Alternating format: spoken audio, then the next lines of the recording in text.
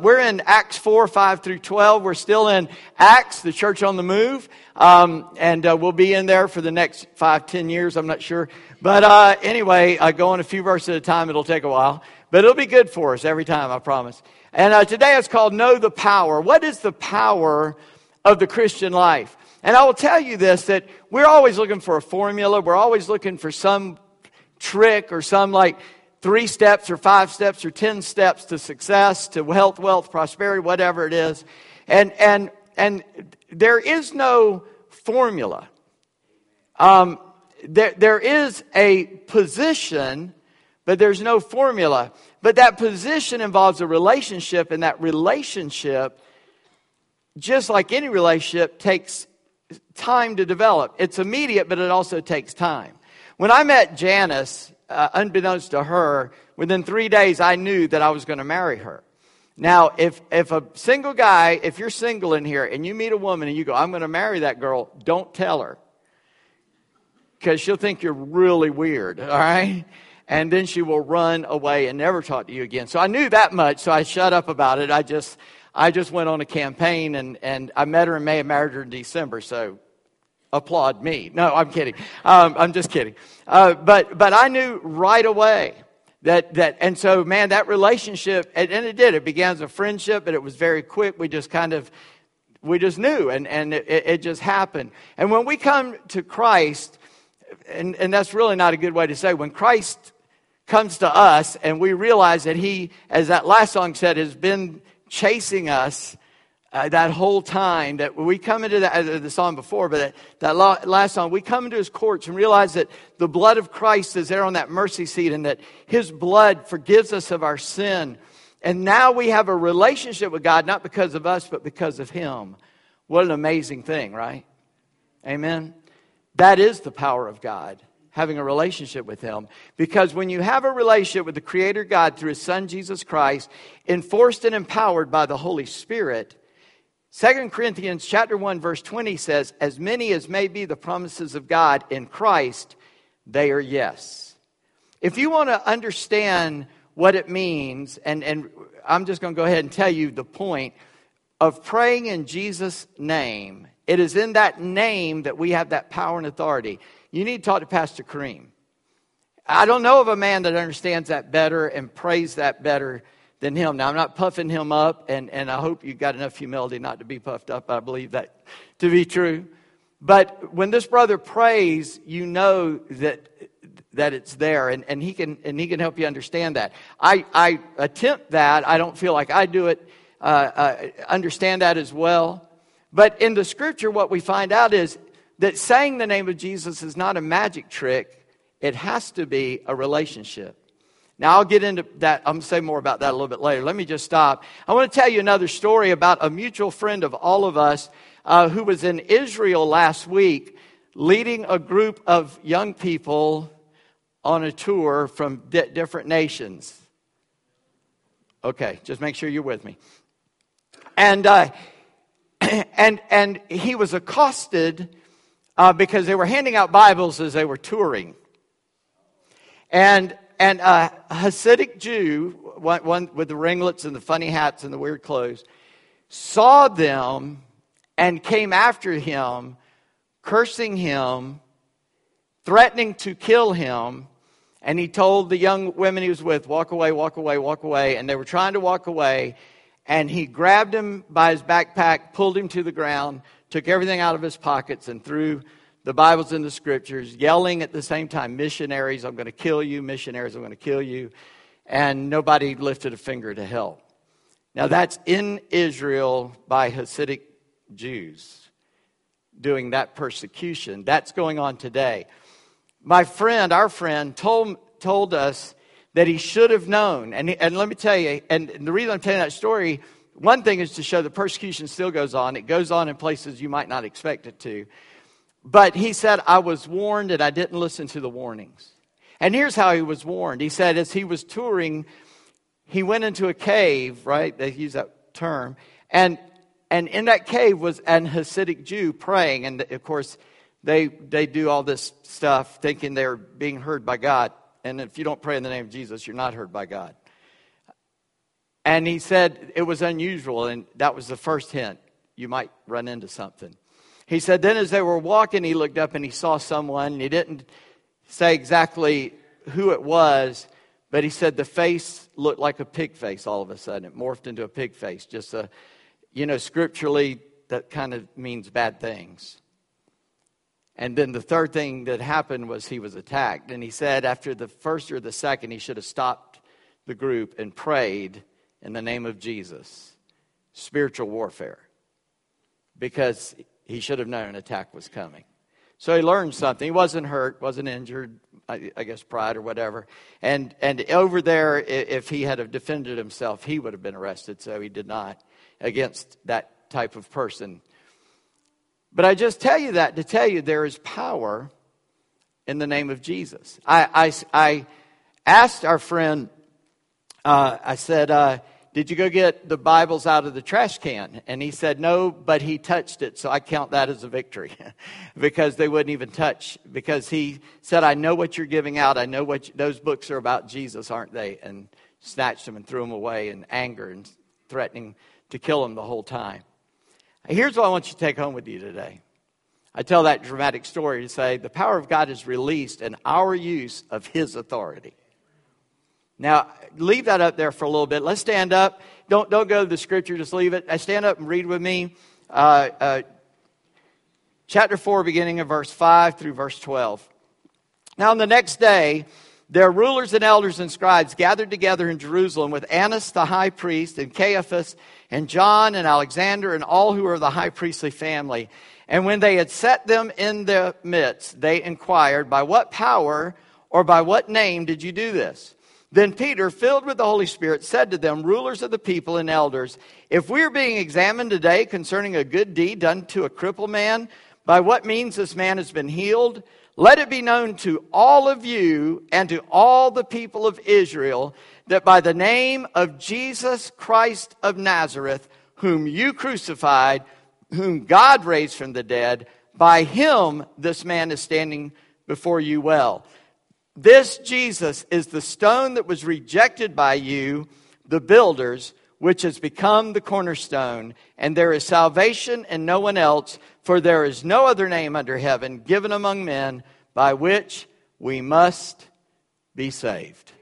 Let's pray. Father, in Jesus' name, we step into the very throne room. And Lord, we see there the real ark of the covenant. The mercy seat. And there the blood of Jesus pleads for us. And so, by the authority of the blood that has cleansed us from our sin, we ask that today you be merciful to your people. That you would open our eyes to behold wonderful things out of your word. And if you would be so gracious, and if it be your will, that you would send revival to our hearts and souls. That we might be effective ambassadors, witnesses for Jesus Christ in this world. In Jesus' name, amen. Thank you. Y'all be seated. I appreciate you being here. The first thing, the powers that be show up. We see that in verse 5. Notice what it says, that it's the next day. The next day what? Remember, this is kind of a long story. I'm breaking up little parts. Peter and John, several weeks ago now, they're going into the temple. Now, all this happened in a day, but we're taking several weeks to even talk about it. They're going into the temple. There's a beggar there at the gate, beautiful. He sees Peter and John. He's there to beg alms, which was a religious requirement of the Jewish people. And he sees Peter and John. Peter notices him. I believe the Holy Spirit pointed the guy out because there's probably more than one beggar there. The Bible hints at it, but doesn't say that plainly. But I in reading it, I believe that's what happened. And he sees the guy, and the guy sees him. And Peter said, and he says, alms, he's begging alms. And Peter says, look at me. And the guy gazes at Peter and expecting to get some money. And Peter said, I don't have any silver or gold, but what I got, I'll give you. In the name of Jesus Christ of Nazareth, rise up and walk. He grabs him, lifts him to his feet. The guy's feet are immediately healed. He goes leaping, praising God into the temple. And the crowd gathers because something weird just happened. Something great just happened. Something miraculous just happened. This morning, something weird happened. When Brother Monty came before any of us were here to open the church, there was a bear at the bottom of the street down there by the stop sign. So he took a picture of it. You can ask him later. He'll show it to you. Hey, you can send it up to the deck. We'll show it up there. But there was a bear down there, okay? Just letting you know, that's kind of weird, isn't it? I think so. I don't know. Maybe you're used to bears on the corner, but I'm not so much. But anyway, so something strange happened. So a crowd gathered, and Peter and John start preaching to the crowd. Then the Sadducees show up, and they don't like Peter and John preaching in the name of Jesus, and they want to talk to them, but it's too late in the day, so they throw them in prison until the next morning. Now we're at the next morning. And it says in verse 5, and so the next day the rulers, elders, and scribes gathered together in Jerusalem. In other words, the Sanhedrin met. The group of judges meet to talk to Peter and John. That's all that means.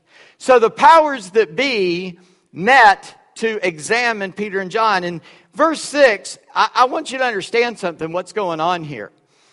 The Jewish system had been so corrupted by the Sadducees at this point. Notice it names a bunch of men, and it says, and all those of the high priestly family. Now, if you think of the high priest in Jesus' day as you did in the Old Testament, you'd be mistaken.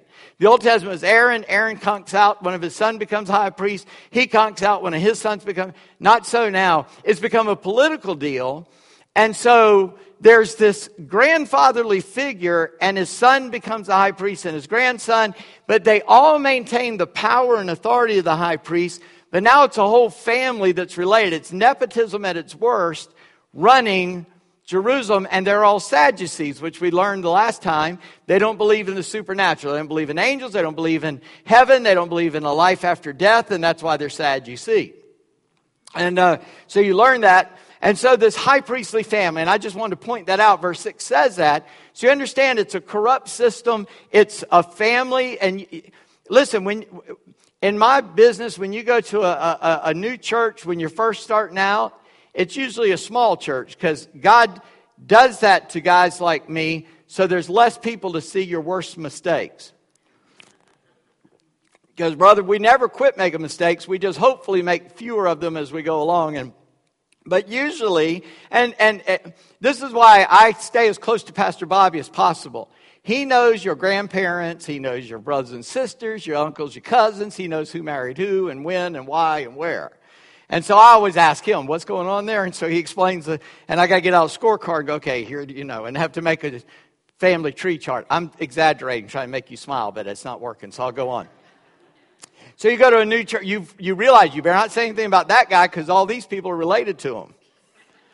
I mean, over in South Carolina, I understand some people's family tree don't branch. You know what I mean? So I get that. And that's what's going on here. It's like this family is taking control and won't let go. But I want you to catch something. And it's so beautiful. They ask the wrong question. They ask the wrong question. Look at verse 7. And when they set them in the midst, in other words, they all gathered together. Here we are. Bring them out. Set them down. Now they ought to be awed that the Sanhedrin has met, and now they have to go before Congress and testify. And notice the question: by what power or by what name did you do this? I can just, because I got this crazy imagination, I see Peter start to grin because they asked the wrong question.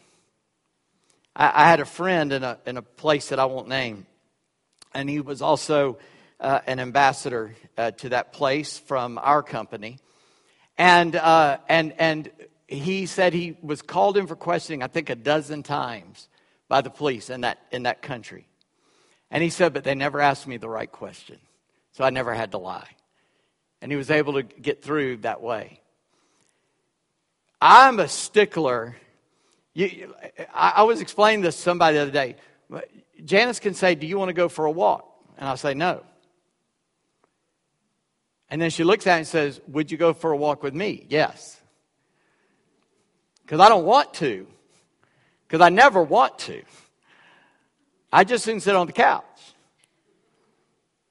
So be specific. My son had a thing the other day on one of the social medias. It was a picture of he and his wife, and one of his friends wrote on there, this is a great picture. Did a photographer take it? Now, my son is my son. And so he wrote back to his friend, when a person takes a picture, at that point, they are a photographer. To which his friend replied, when you answer sarcastically like that, it literally makes my blood boil. Okay? And I went, that's my boy. Because he asked a dumb question, so you get a dumb answer. This guy asked that question, I just see Peter going, thank you. Because here's the thing, I never saw this till I was studying for this sermon. He wasn't asking about the healing of the crippled man. He's asking about who gave you the right to preach, because they don't have freedom of speech. And here's Peter in the temple teaching. Who gave you permission to teach is the question. But that's not what he asked. He said, by what power or authority have you done this? Y'all know people talk like that. They only use pronouns. Hey, what happened to that thing the other day over there? Huh? What are you talking about? Give me a subject. I need a subject to understand what you're talking about. And I know what happens. I do the same thing. There's a thought running through our head, and then suddenly we speak because we think other people have been hearing our thoughts while we're thinking them, right? We just forget. And that happens. And Peter, this guy's like, okay, we got him now. Are you ready, guys? But what authority have you done this? And Peter just starts grinning. Because the powers that be are about to hear the power explained. And Peter takes advantage of that moment. And I want you to catch this in verse 8. Then Peter, what's the next phrase? Filled with the Holy Spirit. I've told you before, when you find yourself in these moments, you better be filled by the Holy Spirit, because He's going to guide you. This last week, our kids did E-Now and Evangelism Now. And Brother Milton Harding came down from Centerville Baptist, and he helped the kids on Monday night, Tuesday night. He spoke to them. They had a great time. I went out with them a couple of times, just canvassing. And the first time I went out, we were downtown, and our kids were handing out Bibles, talking to people. And they went to hand it out to a couple. A young lady asked the question, hey, do you have a minute of time? Would you like a Bible? And the man said, she's on a break. She doesn't have time, giving her freedom to leave. And he said, and I'm an atheist. So I went, what? So I'm going over there. And so I engaged him, which he spoke a lot without saying a lot. And he would ask a question, wouldn't give me a chance to answer, and he's yelling things. He sounded like me, only reverse. And so I'm sort of doing the same, but I was just trying to, nail him down to one point. But the conversation went a long time, and I told the kids later, I said I wouldn't have talked to him that long because he wasn't willing to listen or answer a question or let me answer a question. But I did that for your sake so you could hear what was going on. The upshot of that is, at the end, I tried to hand him one of our little tracts, the 3-circle conversation tract. And he said, I don't need that. I know what it says. I don't believe it. I said, I will read anything you ask me to read, because he thought himself an intellectual. And if you'll read this, he said, I said, I will read any book you want me to read. I pull out my phone. I said, what's the name and the author? And I'll read it. And then we'll talk about it, if you'll read this. So he gave me the name of, the upshot is I got to read 300-page books of evolution and weird stuff just so I can talk to this guy. I read the introduction of the first one, the first chapter, and it was all maybe, might be, think so, could be. The latest estimation is already. So I'm highlighting that going, you don't even know what you're talking about, so why should I believe it? But anyway, but here's my point is, you better be filled with the Holy Spirit when you start to talk. You see, with that guy, I wanted to, my sinful tendency is to win the argument. But I was trying to win a hearing so I could talk to him about Christ, because he said, what's your evidence of God? I said, look around. There had to be a designer. No, there didn't. And in the first chapter of that book, it said, before there was something, there was nothing. And then the Big Bang happened, and all matter and energy just appeared suddenly out of nowhere. Which I agree with, but they just think it just, like there was nothing, and then boom, it just started existing. Which means, and I would have said this years ago, they finally got around to admitting that if you believe in evolution, Go outside, gather up some sticks or stones, and lay them down and bow down and worship those. Because for you, that is your God. That is what has existed since the beginning for you. But we believe before the beginning, there was God. And God created. I believe in the Big Bang Theory. God said it, bang, there it was, okay? That's kind of where I stand. But my point in that is that you better be filled with the Spirit when you go to witness, because this isn't a convincing someone of an argument. This is giving the Holy Spirit something to work with to bring conviction and understanding in their heart. And I hope I did that with that individual. I asked some questions he couldn't answer by evidence of the fact he never tried. And if I keep talking about it, I'll go too far. So let me just stop. And so Peter seizes that moment and he turns that question. He turns it to a discussion about Christ and about Christ's power. Because they were looking for an authority, but Peter begins to explain the power. And here's the deal. If you know Jesus, you know His power. Because you were lost, you were dead in trespasses and sin, you were headed to hell, and now you're a brand new creation, you're headed to heaven, and you know the Lord, you know where you're going. You've been saved from destruction and been given life. And if you know that power, then you know the power. But notice how Peter says it in verse 8. Filled with the Holy Spirit, said to them, rulers of the people and elders, if we're being examined today, and here's where he turns this tide, concerning a good deed done to a crippled man, by what means this man has been healed, that wasn't the question, but he left it too wide open. So Peter takes advantage of it.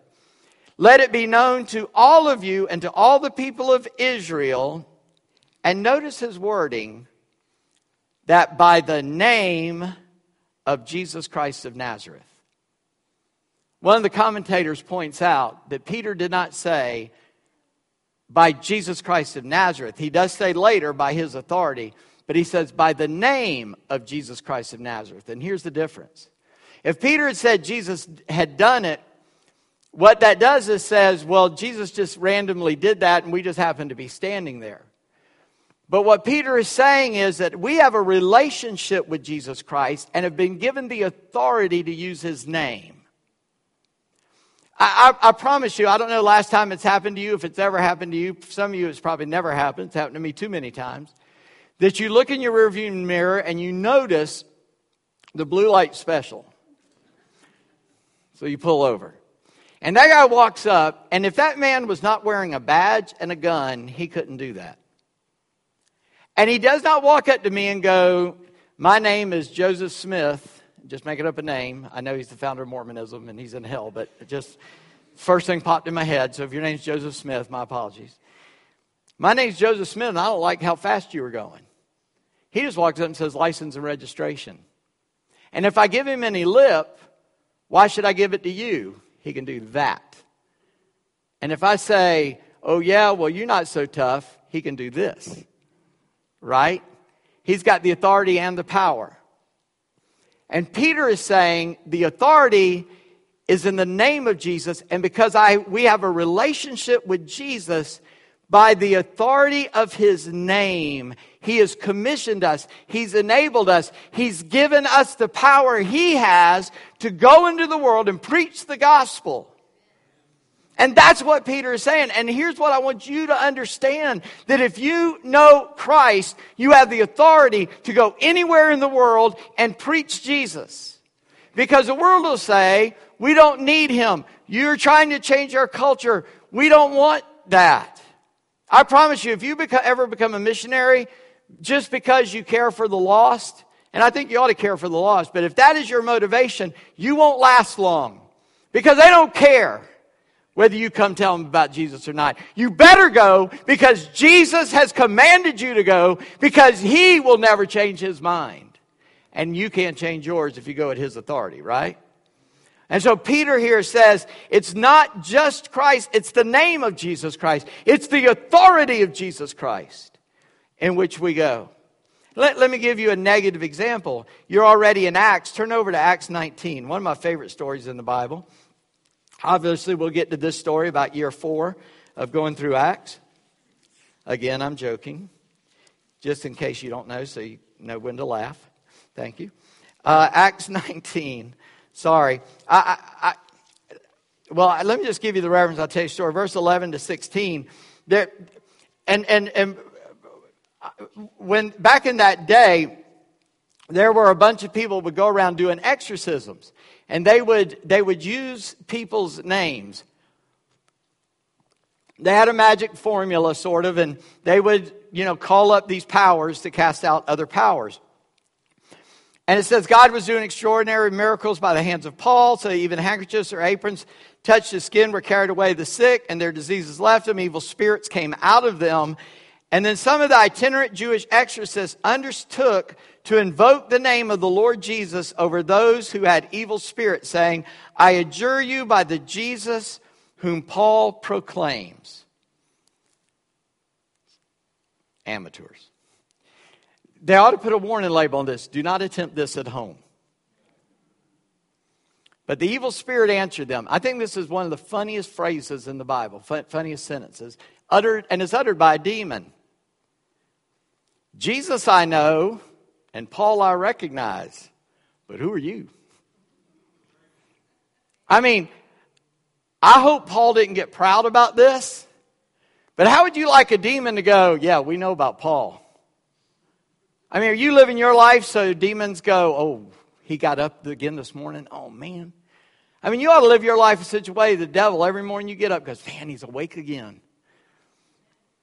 Paul we know, Jesus we know, Paul we recognize, but who are you? And then the man in whom these demons were jumped on 7 men and beat them until they were naked and bleeding, and they're getting it out of the house. What was the difference? They didn't know Jesus. They didn't even know Paul, but who cares? They didn't know Jesus. But if you know Jesus, Paul's power was not in Paul. Paul's power was in employing the name, the authority of Christ. And when we say in the name of Jesus in our prayers, it's not just a phrase. It's not just something we tack on the end. I catch myself. Even this morning, as I prayed up here, I began in the name of Jesus. And at the end, it's just almost habitual. I said, in the name of Jesus, amen. We need to slow ourselves down. And like I said, I just gave you a bad example this morning praying. I need to slow myself down and understand that it is in the authority of Christ I dare to go to the throne of God and ask Him to do something. But in the name, I can ask Him to do anything according to His will, and He will do it because He loves us. Amen? Praise the Lord. So Peter, that's why when he jerked the guy to his feet, he didn't have an issue with that. He knew Jesus. And he knew Jesus had told him the Father loved him, the Father would do it. And he just said, in the name of Jesus. And he picks him up and boom, he's healed. And now he's arrested for preaching. And he's like, oh, thank you for opening that door so wide. And then Peter explains the position of Christ. He says, by the name of Jesus Christ of Nazareth, whom you crucified. Now, I want to pause there for a second. Not only is it in the name, but notice what Peter says. Remember, the word Christ is not a name. We use it as a name. We say it so much, we say Jesus Christ, we think like that's his middle name or his last name. No. It's his title. It's like us saying Dr. Jesus. Doctor's not his name, it's a title. The title comes at the end. Lord is the title. That's who he is. He's the Lord. Jesus is his name. Christ is the Greek word for the Hebrew word Messiah. So he's saying in the name of Jesus, who is the Messiah. Now don't forget who Peter's audience is.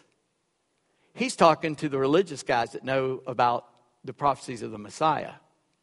And Peter stands in front of men who can take his life and says, Jesus of Nazareth, that guy, he's the Messiah you are looking for. And then he says, and you put him to death. This is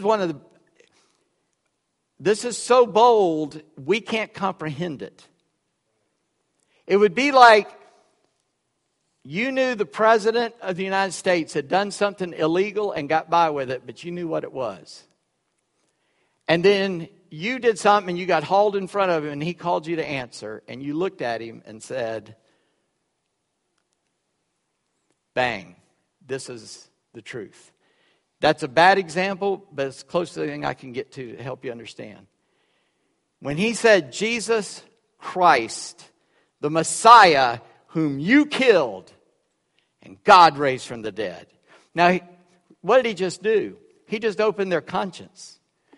Because they all knew that Jesus had risen from the dead, and they're trying to cover it up. Do you remember, if you're old enough, you remember a president who resigned because he tried to cover up a crime done by people under his employ? Right?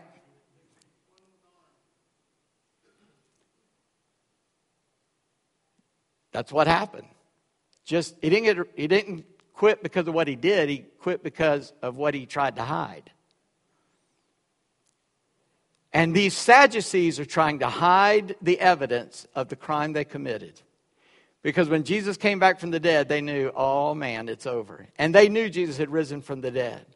And so Peter says, the stone that you rejected, and man, there's so much here. Verse 11, let me finish 10. Whom you crucified, whom God raised from the dead, by him, by Jesus the Messiah, the name, the authority of Jesus, this man is standing before you well. And then he says, this Jesus is the stone rejected by you, the builders, who's become the cornerstone. In other words, and it's a prophecy from Isaiah 28:16, says, I lay in Zion a stone, a precious cornerstone. In Luke 6, Jesus tells us that we ought to build our houses on the stone. And he says it's the cornerstone. And what the cornerstone does, it decides the angle of the house. It's that stone that is laid, and everything is built according to the lines of that stone. And Jesus is the chief cornerstone of the church. And the church is supposed to be built upon the directions that Jesus laid down. And Peter says, you were supposed to be the builders of Jerusalem, but you threw away the cornerstone. And the stone you threw away has now become the cornerstone of what you see and hear. You getting that? Good. I got a lot more there, but I got to move on. Because I want you to see one other thing. In verse 12, the power is exclusive. There is no other name. There is salvation in no one else, for there is no other name under heaven given among men by which we must be saved. Remember, these are Jewish leaders. And they have a sacrificial system and a religious system. And what he just said to them is, you can't be saved by your system. There's no other name under heaven given to men to bring salvation. Not Moses, not Abraham, not King David, not Aaron, Jesus. The boldness of Peter and John here is, like I said before, beyond our comprehension. It is amazing. But what I want you to see today is that the power that they are wielding, you possess if you know Jesus. And it's high time we cleaned off our gun, made sure, that it's loaded, and it is loaded, and began to employ it. And I don't mean physically a gun. I don't mean to hurt people. Just using that metaphor, we begin to use the power that God's put in our hands. That at the name of Jesus, we can see people healed, people saved, people cleansed of their sin, lives transformed, families changed, cities, states, nations, totally radically transformed by the name of Jesus. The church ceases to be spiritual and becomes self-seeking, only interested in the development of its own organization. That's something Oswald Chambers said this week. So what can you do? Don't fear earthly powers. Peter and John are standing before a council that could lead them to a death. And Peter is absolutely without fear. At least he hides it well. Number 2, take advantage of people's questions and turn them into Jesus conversations. Somebody says something to you, man, just how can I get this to Jesus? I've been taught that by more than one of my mentors who said in fact, there's a famous kind of a joke quote among pastors. Pick a text and head to the cross. About preaching. Do that in your conversations. Whatever they say, turn it to Jesus. Turn it to Jesus. And then thirdly, hold on to the exclusivity. Jesus alone. All right? I'm like Porky Pig. I can't say it. I wrote it, but I can't say it. Exclusivity. Thank you, Stuart. Of Jesus Christ. Just put Jesus only. All right? There's no other way. Judaism won't get you to heaven. Catholicism won't get you to heaven. Baptist doctrine won't get you to heaven. Jesus gets you to heaven. Don't forget that, okay? And then I brought down one of my old hymn books that I grew up with. In fact, it comes from the church I grew up in. This is the hymn to which my wife walked down the aisle to marry me. I don't know how I convinced her, but I did. To marry me or to use this hymn. But anyway, listen to the words. A mighty fortress is our God, a bulwark never failing. Our helper he amid the flood of mortal ills prevailing. For still our ancient foe does seek to work us woe. His craft and power are great, and armed with cruel hate, on earth is not his equal. Did we in our own strength confide, our striving would be losing. We're not the right man on our side, the man of God's own choosing. Does ask who that may be? Christ Jesus, it is he. Lord Sabaoth, which means captain of God's armies, his name. From age to age the same, he must win the battle. And though this world with devils filled should threaten to undo us, we will not fear, for God has willed his truth to triumph through us. The prince of darkness grim, we tremble not for him. His rage we can endure, for lo, his doom is sure. One little word can fell him. That word above all earthly powers, no thanks to them, abideth. The Spirit and the gifts are ours, through him who with us sideth. Let goods and kindred go, this mortal life also, the body they may kill, God's truth abideth still. His kingdom is forever. That one little word, the name of Jesus, accomplishes everything.